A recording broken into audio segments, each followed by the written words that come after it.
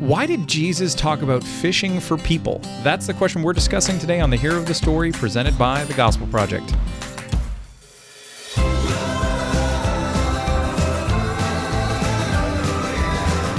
Thanks for joining us for today's episode of The Hero of the Story, a podcast to help you focus on the gospel in every area of your life and ministry. I'm Aaron Armstrong, brand manager of The Gospel Project, and with me, as always, is Brian Dembowczyk, our managing editor. Brian, we are continuing our distance recording of this show. You know, it's been going pretty well for us so far. We've got a good rhythm. Well, I would let the listeners be the judge of that. Okay, from my perspective, it's going pretty well. Our listeners haven't complained that much, so that's a plus.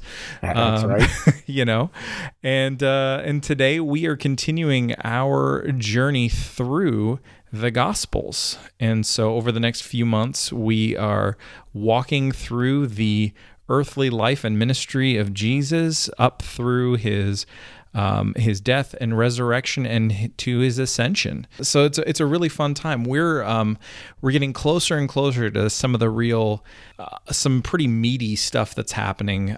For now, we're still kind of in the early phases and the setup there. And today we get to talk about Jesus calling some of his first disciples, something that we see in a few different passages in the Gospels. Today we're going to be focusing on Luke's account of that. So, Brian, how about you give us a quick look at where this falls in Jesus' life and ministry? Yeah, again, and just to be clear, we're looking at Luke 5, as you just said, and when you read the Gospels together, you will see it's not a clear one and done. Jesus calls the disciples. You see it occurring several times. Add to that the reminder that we have to continue giving that the Gospels were not written in chronological order. The Gospel writers were not concerned about presenting content in chronological order as much as they were presenting it in a way that the themes, the truths resonate and connect with our hearts and our minds. So it's hard sometimes to figure out a kind of where things are happening. So here in Luke 5, you know, you read like my heading here in the CSB I'm looking at says the first disciples. It makes it seem like this is the first time Jesus has called them. Mm-hmm. He's come across these guys for the first time and he's saying, hey, come follow me. That may not have been the case.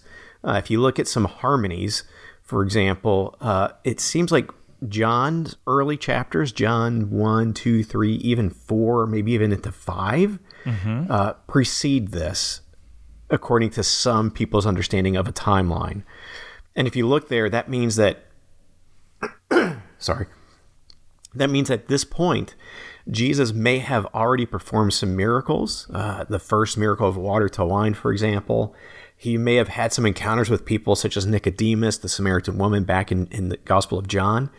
And he may even have invited these disciples to follow him before this.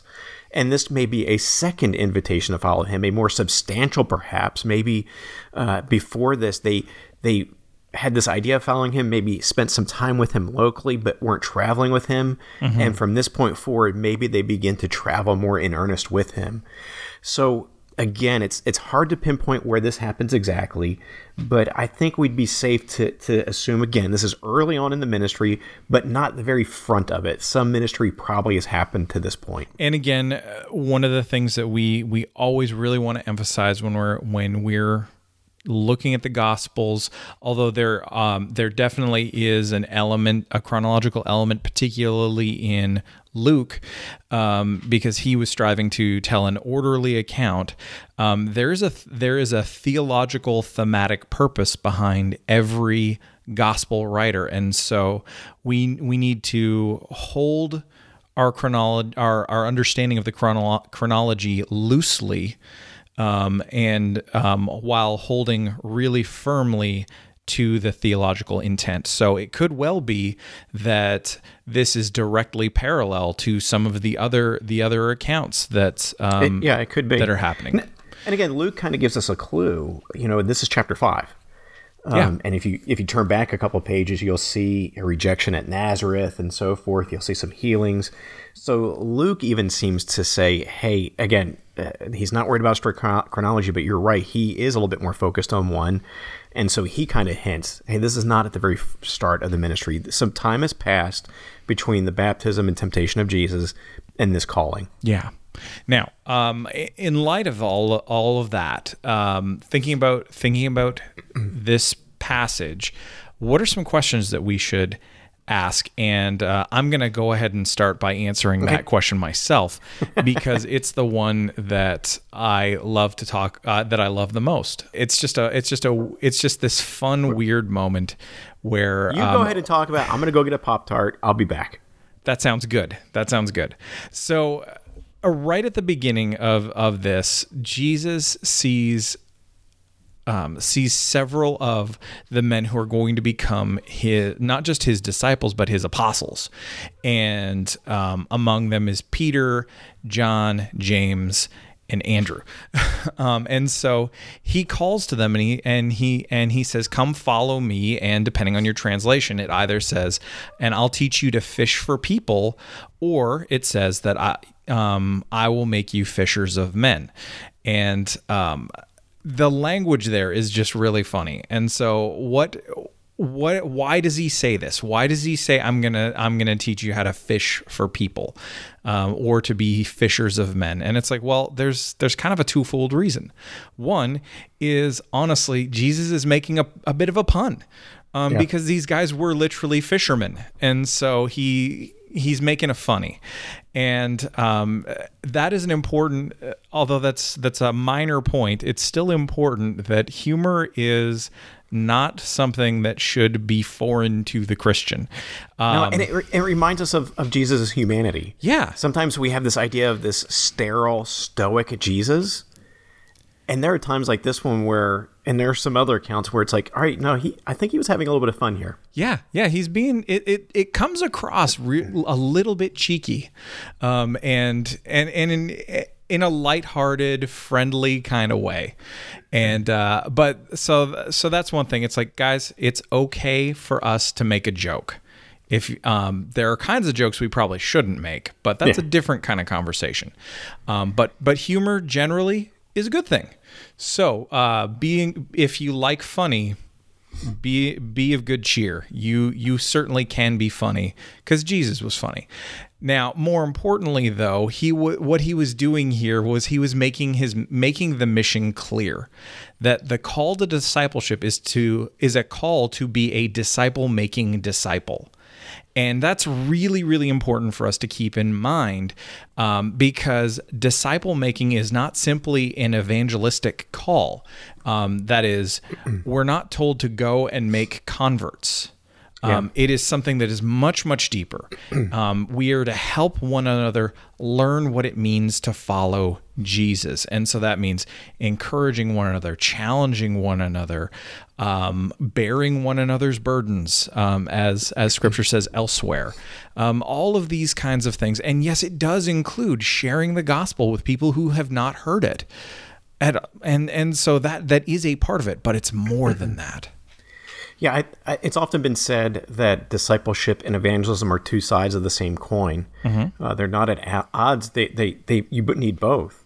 You can't have discipleship without evangelism, but you can't have evangelism without discipleship. Mm-hmm. And so they both work hand in hand. They're both complete together. It's when we try to parse them, we get into issues.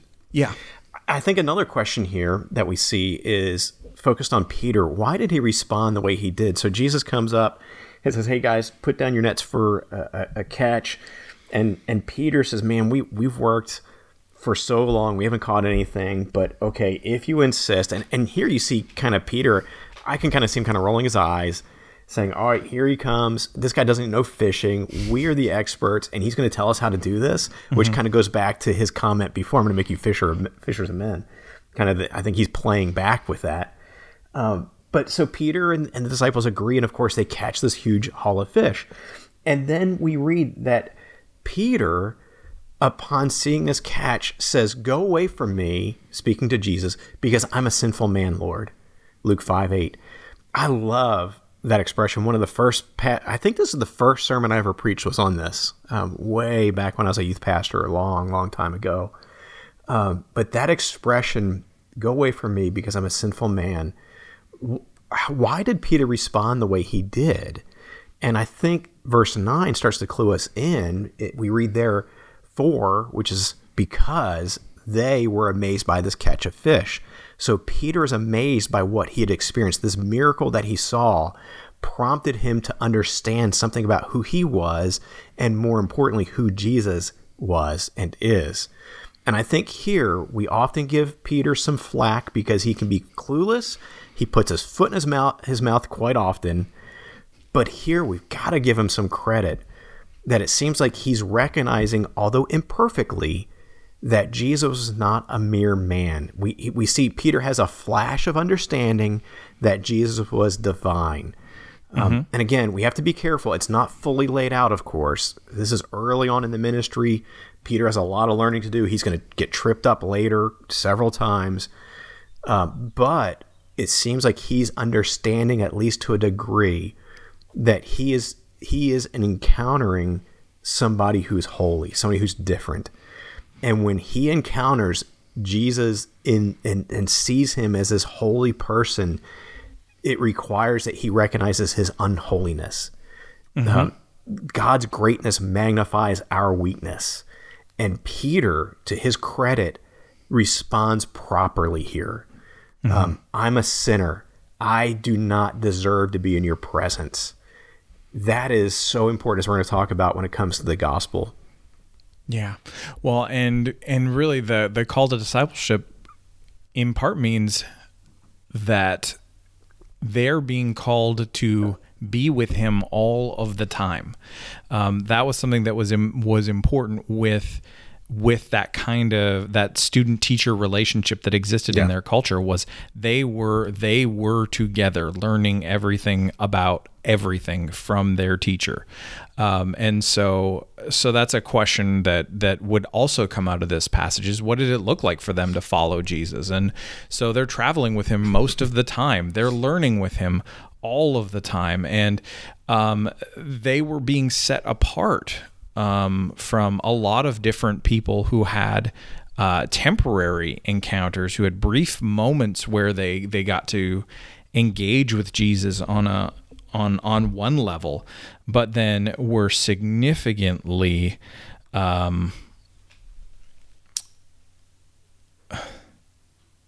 but they got to spend so much more time with Jesus. They got to ask him questions that no one else could ask. They got to learn things directly in a way that no one else could. And so this was a big deal. And I was going to say, it's, again, just like sometimes we have this flat view of Jesus, this stoic, monolithic Jesus that's incorrect. I think sometimes we have a similar understanding of all the people in the scripture. They either were equal in following Jesus or they were equally against him. And we have to be careful not to do that. So we have his core disciples, and even his 12 disciples who followed him. You had an inner core of 3 beyond that. But they had more ongoing, frequent encounters. But then Jesus also had some other followers who were not following to that extent. Some other friends. Think of Mary, Martha, and Lazarus, for example, dear friends of Jesus's. Then you had some people who had maybe 1 or 2 encounters with him, just kind of a one-time thing. Think again of Nicodemus and so forth. So we have to be careful that not everybody followed Jesus to the same degree as we see in the gospel. Yeah, and another question that we should be asking as well is also, why these guys? Yeah, and the answer is because they didn't deserve it. Well, that's the thing, right? It's like, you made the point. We give Peter a lot of flack a lot of times, and quite often it's very well deserved. But it's deserved of all of us, because none of us actually are worthy of following Jesus, but he is the one who makes us worthy. Yes. So yeah, that's so important. He chose intentionally this misfit band of followers. Not a one would we look at and say, yeah, that was a good choice, except it's been said often, Judas. I mean, you look, Judas had the most going for him from an earthly perspective of forming followers, and look what happened with him. but you have a tax collector, fisherman, untrained, you got a zealot, so probably a fiery kind of temperamental kind of guy there. Political political rebel. Yeah, I mean, you choose, and you'd be like, that's really the team you're going with, and it's beautiful that he did. He didn't choose the experts. He didn't choose theologians. He didn't choose royalty and wealthy and so forth. He chose pretty much people that we would not expect, because our salvation is the same way. I can't believe God chose me. Yeah. And that really leads into our next question, which is really, how does this encounter with Jesus, how does him calling his first disciples, how does that point us to the gospel? Yeah, we kind of said this, but just to kind of tie a ribbon on it, I think there's two main ideas that are related. The first one is, we see here that Jesus is the Son of God. He's worthy of our total allegiance. That encounter that statement that Peter makes, he's recognizing, no, this is not a mere man. This is not a political leader or political Messiah. This is the Son of God. He is God in the flesh, who has come, and he deserves to be followed. We should want to follow this man. But the other, in relation to that, is again, this reminds us that the gospel at its core requires that we first grasp our sinfulness, our need for salvation, so that we can then trust in Jesus to be forgiven, this Son of God, this Messiah who has come to pay our sin penalty on our behalf. So, I mean, in this brief encounter, we have this great picture of the gospel laid bare. We do, absolutely. Now, let's think about this passage from the perspective of, well, being disciples. And so what kind of guidance could we offer someone else who is walking through this passage with another person, whether that is parents at home, if in an adult small group context or whatever that looks like?